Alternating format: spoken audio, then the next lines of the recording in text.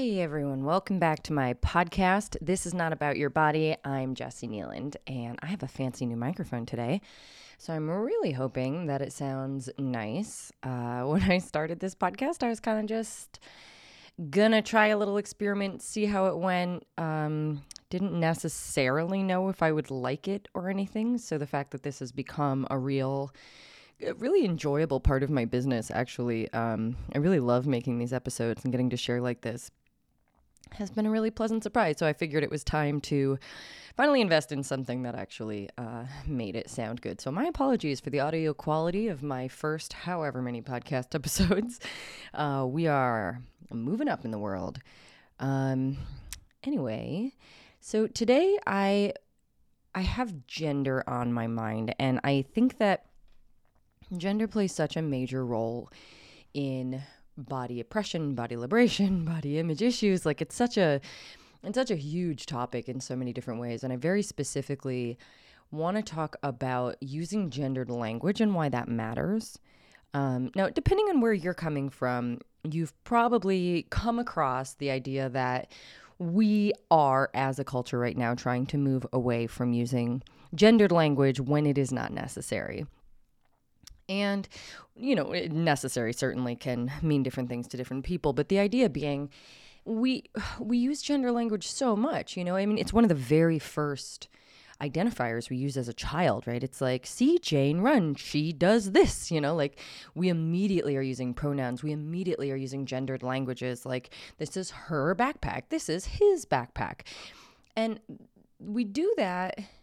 Well, just because of how language is structured, we do that, and it teaches children, it teaches all of us, to think of gender as an extremely important aspect of a person. And of course, for most of us who are adults now, we pretty much learned that gender and sex were the same thing, that gender was about what genitals you had, and that is evolving. Like, culturally, the conversation around gender is evolving.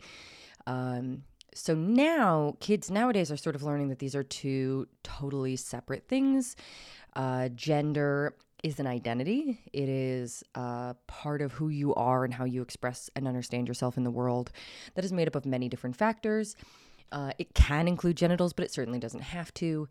It can include preferences, behavioral and personality traits. It can include energy. It can include self-expression. It can include all kinds of things, but it is not biological in the sense that we used to think of it as being, that it was like, oh, you have the X chromosome and you have a vagina. This is the information we use to decide your gender. So nowadays, we still use sex, like what's the sex of the baby, and we are referring to genitals generally when we do that.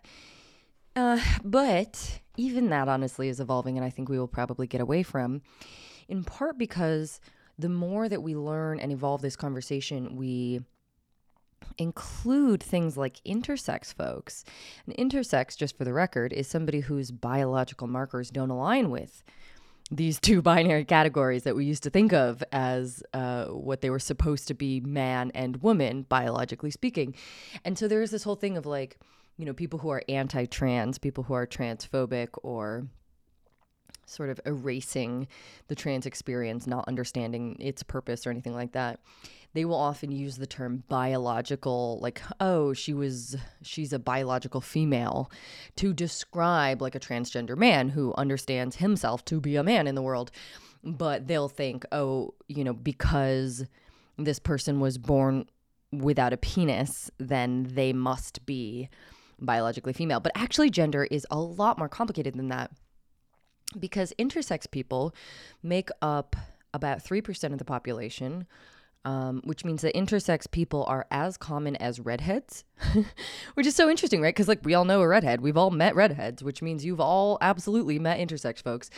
And intersex just means that those markers don't line up the way they were theoretically supposed to, if in fact gender was this biological container of a binary of man and woman. So you could have the hormonal profile and what are they called? The chromosomes or whatever. They could not align with your genitals in the way that would fall easily and identifiably into one of these two categories. And that person might be intersex. There's actually there's a handful of different versions of intersex.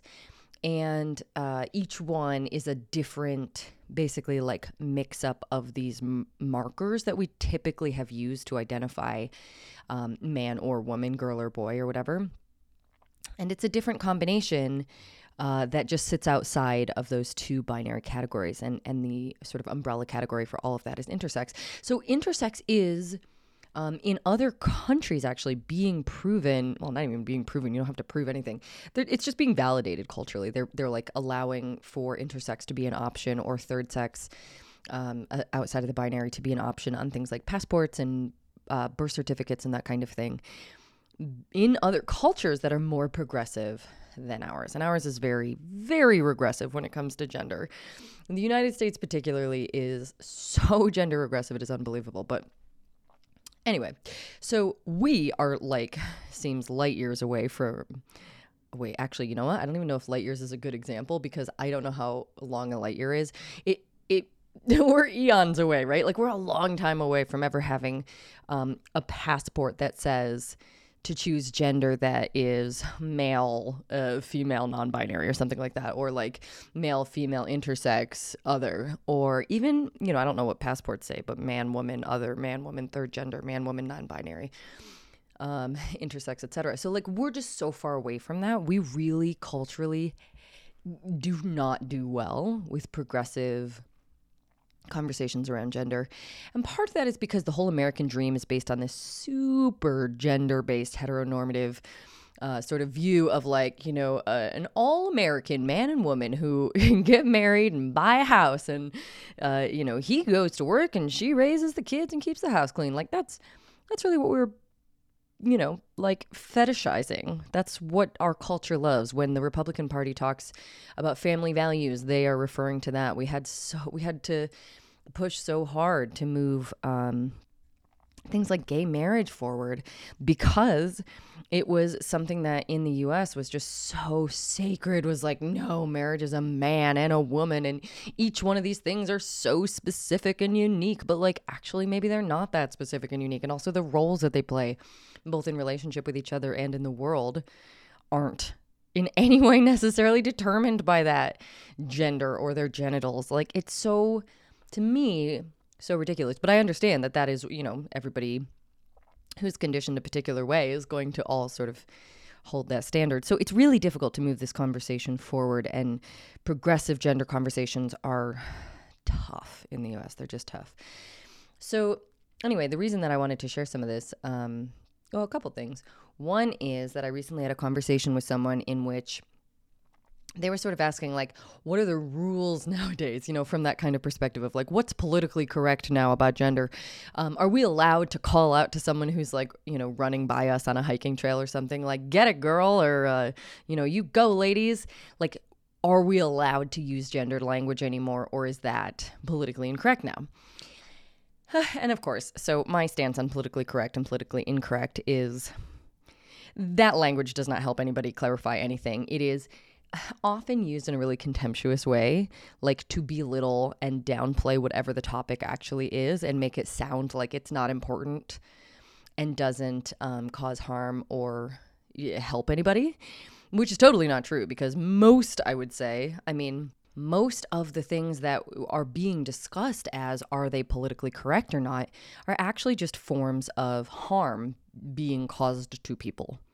And when we say politically correct, we are talking about the ways in which we are attempting to stop causing that harm. That's all it is.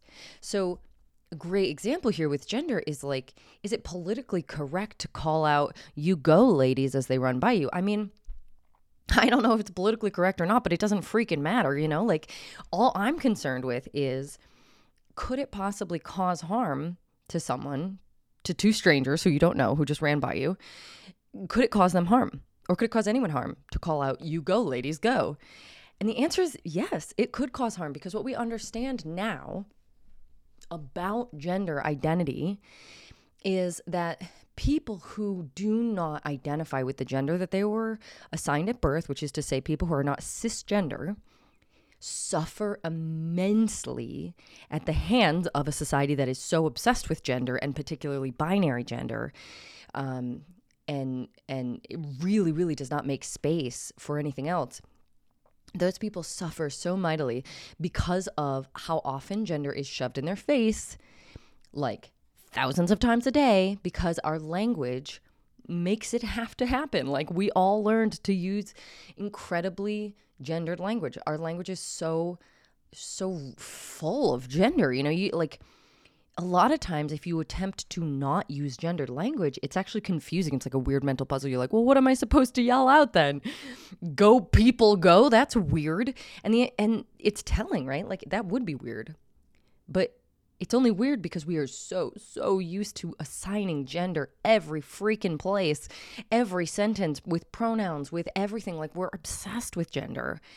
So what we know is that somebody who doesn't identify with the gender that they were assigned at birth is likely to feel, let's say, misunderstood at best, unseen at best, and like attacked at worst every time they are misgendered, every time that they are reminded of a gender expression or performance element that doesn't suit them, a word, an attachment, an identity that doesn't suit them, etc. So, it's like we've got kids lining up in kindergarten according to boys and girls, right? Like, this causes harm. Why? Because one kid there, maybe 10 kids there, already have a sneaking suspicion that they don't belong in that line. And that everyone else, the teacher, the kids, nobody's thinking about them. Nobody's thinking about it at all. But they don't belong in the line. They're in the wrong line. Something has been mistaken. People don't understand them.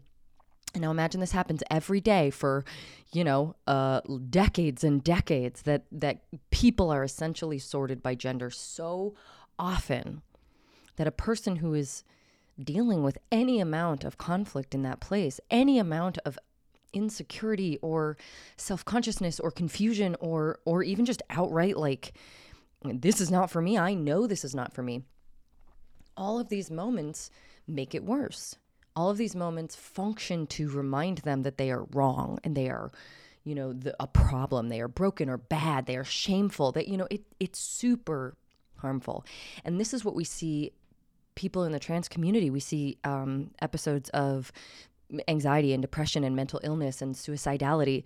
And we see that stuff at astronomically higher rates than in cisgender populations. And the reason, well, there's lots of stuff going on actually, but one of them is, just imagine, if you are not trans, just imagine growing up in a world that misunderstood and misidentified you 500 times a day for your entire life. Every time somebody said, oh, she's so great, we love her, instead of hearing, oh, my teacher loves me, you hear, my teacher thinks I'm a girl and I'm not. Or every time someone says, I look at you and I just see, my beautiful daughter, and you're like, you can't really receive it. Oh, cool, my mom loves me, but like, actually, I'm not a girl. Or every time you get a gift and it's like some gendered thing and you're like, okay, you obviously don't know me. You think that I'm just a boy or a girl. And so you've gotten me a boy or a girl toy and I don't feel that way. Every tiny moment, they add up. One of these in a lifetime is not going to cause any freaking harm. Like, it's not about any individual moment necessarily. And this is everything I'm saying is totally outside of actual violence, right? This is violent towards a person because it is a lifetime of it.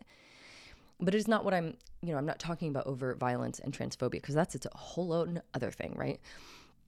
Let's say you've got a lifetime of a person who has been misgendered and caused to feel wrong and broken and shamed and whatever it is, through all these little moments. And now they've gotten to an adulthood and they're like, okay, I think I'm trans. I'm going to announce this to the people in my life. Hey, I'm non-binary, or I'm actually a woman or a man, or, whatever it is, right? Or they discover they're intersex. They learn more about that. Whatever it is that happens, if there's a coming out, they are immediately put into a way higher risk category for violence, because trans people, particularly transgender women, are at astronomically higher rates for murder particularly, but a lot of other violence as well. And one of the reasons is just like we live in a wildly transphobic culture.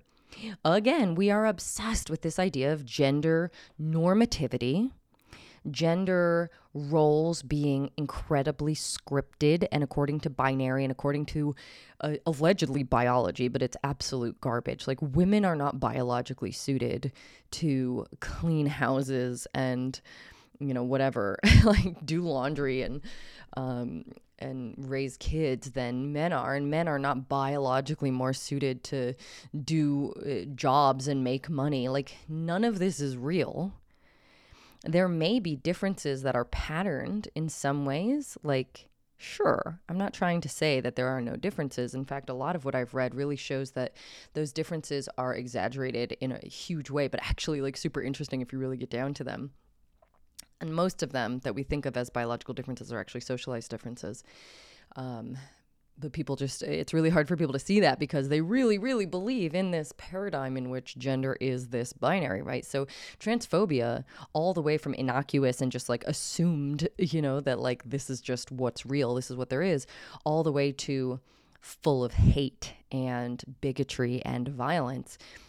It is really dangerous to be a transgender person. It is really dangerous to not be gender conforming in so many ways.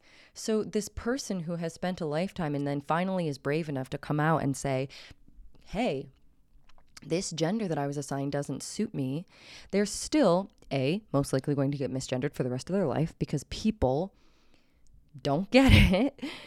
Because gender is everywhere, because there are plenty of people who are willing to actively hurt and harm and erase them. So in a simple little innocuous moment like you're calling out to celebrate the two women who run by you on a hiking trail, well, how do you know they're women? How do you know they identify that way? And more importantly, how do you know that it couldn't cause harm or it wouldn't cause harm to use a gendered language in that moment, to use a gendered term to identify them, either to them or to someone else who's listening? Because I can imagine that this would be an example where like maybe one of those people, maybe one of them is cisgender, loves it, would say like, hell yes, I'm a woman, it's great, right? And the other one is gently questioning, we'll say, right? Like confused, conflicted, having a lot of these moments that are like, that just doesn't fit right with me. It doesn't suit me. I'm still presenting myself that way. People look at me and they think woman, but I don't feel that suits me. So now it's just one more teeny, tiny little bit of evidence that everybody needs you to pick a gender, be the right gender, and that your questioning is a problem, or it is unimportant because it is invisible.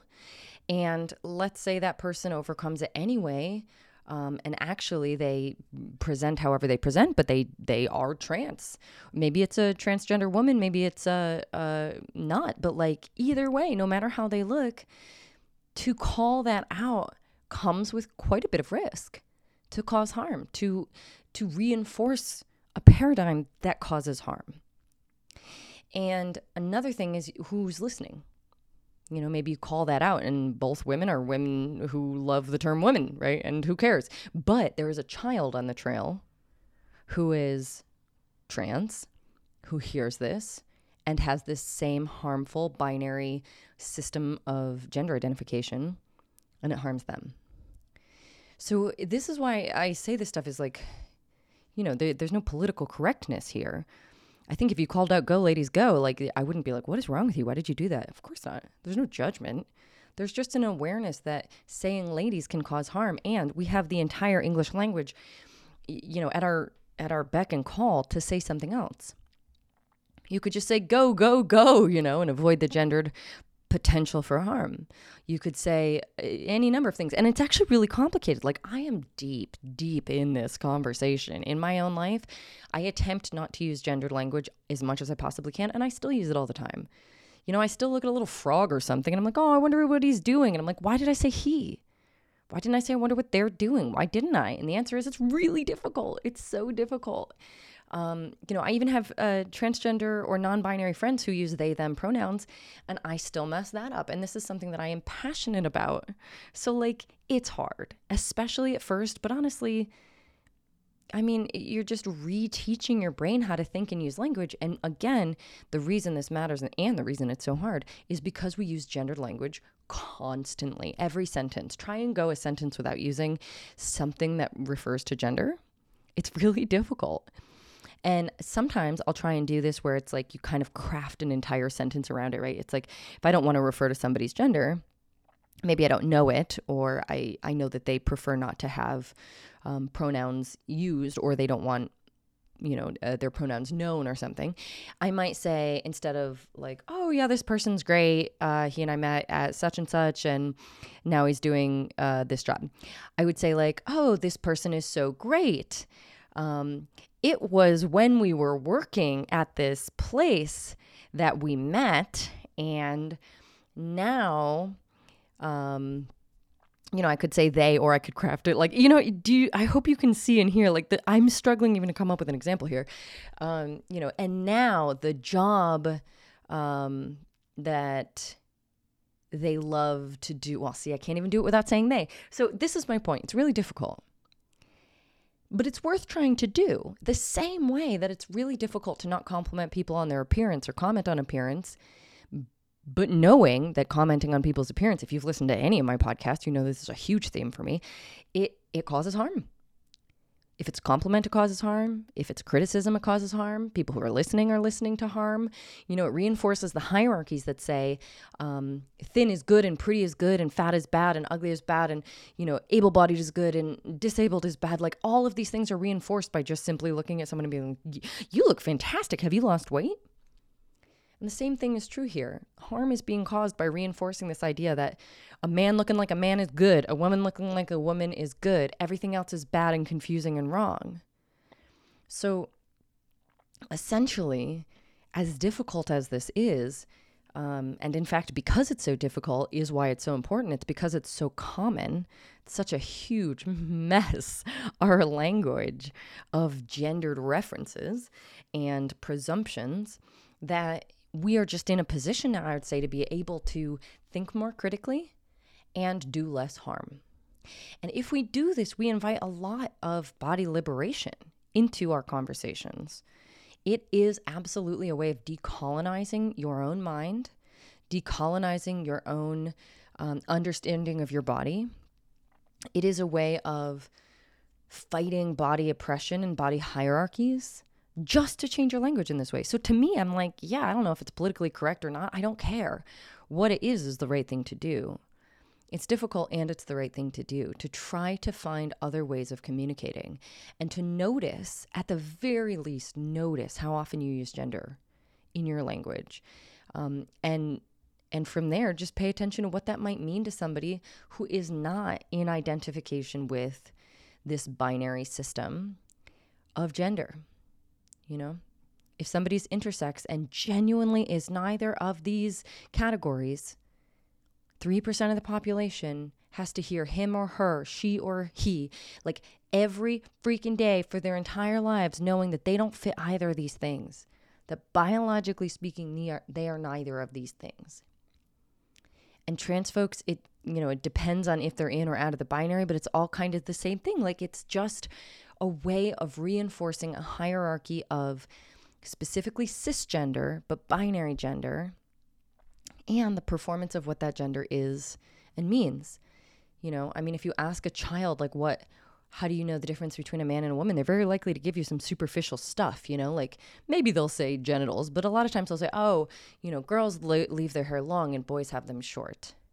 Or girls are mommies and boys are daddies. Or, like the understanding is based on external markers, not internal identities. And so if we could change that, if we could both internalize that for ourselves and how we talk to other people, it would liberate so many people. It would cause so much less harm, and it would give us a lot of space for where body neutrality can thrive, because it's not neutral.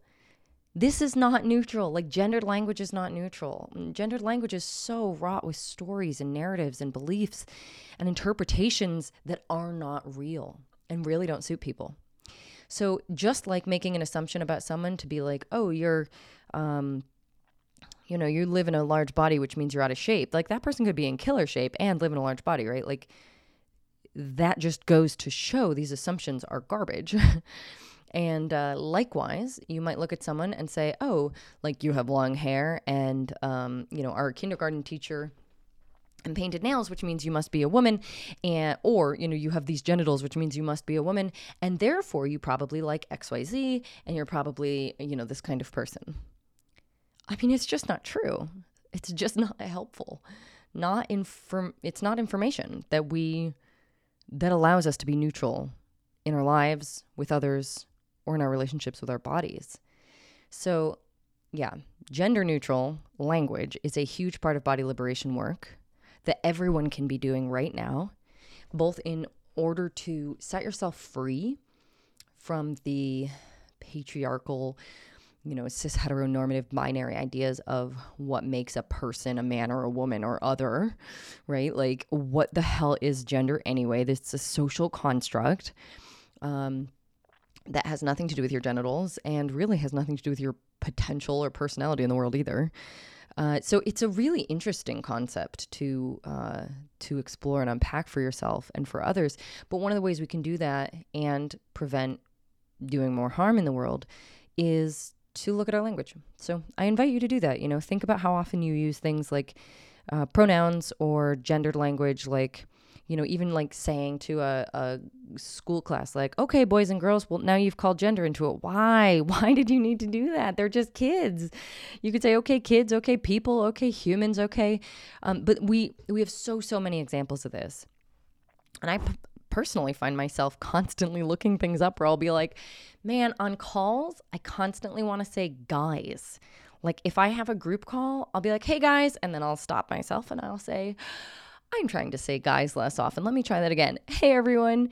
And it's, it's kind of like weird how hard it is, because I am trying really hard not to say guys, and yet I still say it like daily, easily. But I mean, just think about how often I would have said it before, right? Obviously, a lot more. And guys, to me, it's like, it doesn't matter. Guys is not offensive, I don't think. It's just a reference to gender that we don't need. We don't need it. There's so many other ways we can talk to each other without being like, hello, man, or hello, men, hello, women. Ladies and gentlemen is another one, like you go to a theater, or it's just, I don't know where people say this anymore. You go to a show or something, and they're like, ladies and gentlemen, let's do such and such, or welcome this person to the stage. And like, why did we have to reference gender to do it? We don't, and it can cause harm. So let's stop. Right? But like, what do we replace it with? It's actually really difficult to think. I have heard, which is my favorite thing, theydies and gentle them to reference like a non-binary option. And I just think that's so beautiful because it's got like that kind of pop and power of sounding very similar, as opposed to being like, everyone welcome to the stage, or just saying like humans or people or whatever. So there's so much in our language that has to be kind of reinvented. And I genuinely believe, are the generation to reinvent it. Like, us right now can do this work. Each of us can do this work. And the more that we come up with gender neutral language and use it, the closer we get to a body neutral world. And a great example of things that frustrate me in this space is like aunt and uncle. I call them nibblings because that is my gender neutral term for a niece and a nephew. But again, think about it. Like, nibblings is only recently made up and not many people know about the word. But I use it because it's super annoying to be like, I have a boy person in my life and a girl person in my life. Why do I have to tell you their gender just to say that I have these two little humans who are in my family? So, and I'm not, but they call me Aunt Jessie. And it drives me nuts. Like, I don't identify as a woman, so why must you call me, hey, woman family member, Like, it's incredibly frustrating because we literally don't have an alternative. There is no other word for a gender neutral parent of your, kid of your sibling or sibling of your parent, whatever it is that these relationships are. There's no gender neutral term. It's aunts and uncles and niece and nephew, but now I use nibbling. Anyway, these are things where it's like, these are little problems to solve in the English language for us to move towards a decolonized world and a gender neutral and body neutral world, a world outside of body oppression. And we have to do it.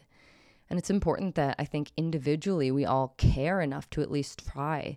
We're not going to get it perfectly. Language will evolve slowly. It's going to move slowly. It's okay. But each of us trying moves it faster. So anyway, that's my little take on why it's important to attempt not to use gendered language in times where gender is not important to the context, which is honestly almost all the time. There are very, very few cases in which using gendered language is actually really needed. I challenge to yourself, when does it feel needed to you? In your Tinder profile or whatever, maybe that's a moment where you're like, okay, I kind of got to pick. But even then, the apps are getting up to date about what that means. Who you're attracted to can be this really interesting landscape now. And a lot of times they don't even have things like man, woman, non-binary or whatever. It's now there's 30 choices and you just get to pick whatever feels most suited to you. And it's wonderful. I mean, sure, it's more confusing, complicated, but it's wonderful because it means that we are getting closer to moving away from this particular form of body oppression, getting closer to body neutrality in the space of gender. That's it. I hope that you liked listening to this. I hope that my audio sounds super nice and not all poppy and weird.